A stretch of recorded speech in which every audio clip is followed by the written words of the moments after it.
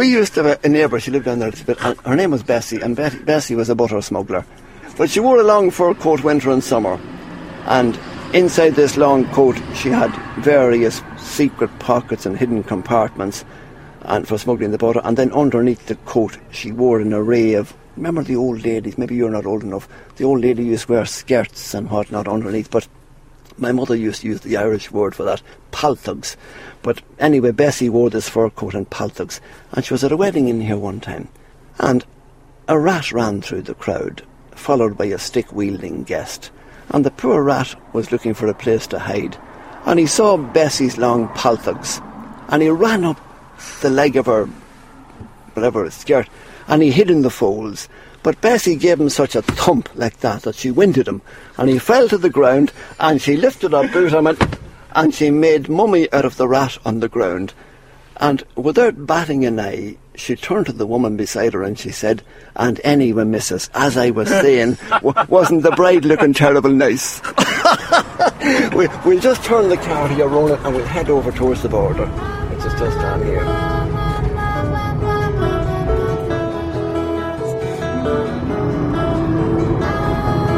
My mother lived in Crossmidlen from 1934 to 1940, and there was a priest over there, and this priest had the power. It was said that he could hang his coat on a moonbeam, and the people were afraid of him on that account. Isn't that a wonderful image? A wonderful image, a moonbeam indeed. But at any rate, this priest was a butter smuggler. And he was based in the north, but he would smuggle in here to County Monaghan. And the custom men knew that he was smuggling, but they were afraid to go near him. But they must have got orders from on high that a stop had to be put to this priest, whose name I won't bother saying. One day he was crossing at a place called Clarbane, and there were two custom men there, and one of them put up his hand, and the priest stopped, and the priest said, "What's the matter?" And the custom man said, "We're going to search your car and search you, Father."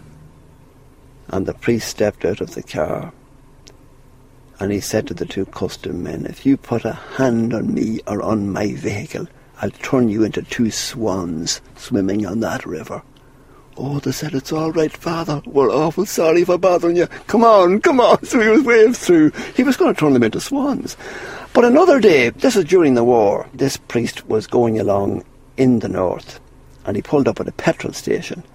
The girl came out and he said, "Put a gallon of petrol in my motor car." And she said, "Have you coupons, Father?" "No, I have no coupons." But she said, "Father, the war is on. You have to have coupons before you buy the petrol." He said, "Listen, do you not know me? I'm Father so-and-so, the man with the power."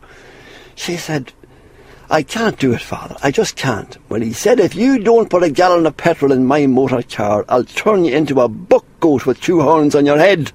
And she said, "If you do, I'll stick them in your arse." She was a liberated girl, considering this happened in 1939.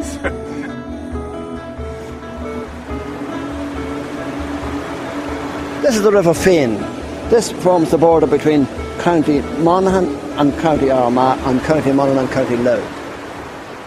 Well, it's levelled now, but that where you see those weeds, that's just the ruin of the old northern customs hut. Remember I showed you the southern customs? Yeah. This Bessie woman, the woman that killed the rat after the wedding, Bessie was coming along one day here on her bicycle. And so she was weighed down with butter. She had maybe 8 or 10 pounds of butter in all these inside pockets. Customs officer put up his hand. "Well, Bessie, anything to declare?" "No." "OK, just come on ahead in here now to the hut and we'll have a bit of a chat with you." And this happened in the middle of the summer, a beautiful hot summer's day. And Bessie got off the bicycle, and she was a poor creature. She could hardly move with the weight of butter. But they took her inside, and she parked the bicycle. They took her inside, and they had a roaring fire in the hut. Sweltering heat. So she was asked to remove her coat, and she said, no, I won't take off the coat." But custom men couldn't search women, and there were no female customs officers. So there was Bessie with her 8 or 10 pounds of butter, the fur coat, in the heat of the hut. But they said, "OK, Bessie, we can't make you take off your coat, but pull up here and sit at the fire." So they put a chair just in front of the fire and put Bessie on it. And they were entitled to detain her for a good while, so they kept her for 2 or 3 hours. And they closed the door and the windows, and it wasn't long until the perspiration or the condensation was running down the walls.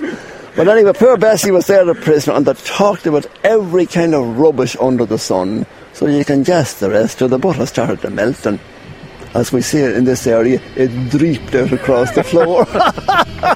So Bessie allegedly gave up smuggling that day. I don't know whether she did or not, but that's what I was told.